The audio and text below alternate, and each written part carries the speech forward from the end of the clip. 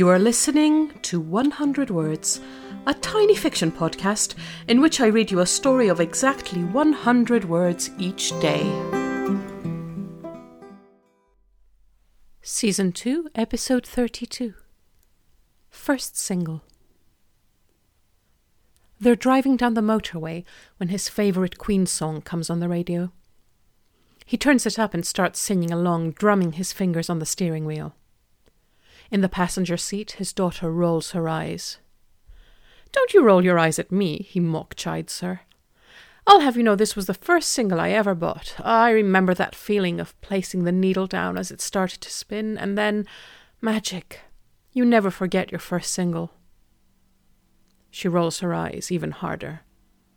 "Dad," she says, "nobody knows what any of that means."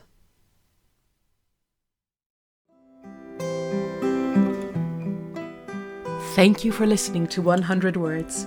This podcast is written and produced by Marilisa Valtazano. If you enjoyed today's story, why not share it with a friend? Don't forget to tune in tomorrow for another 100 Words. Goodbye.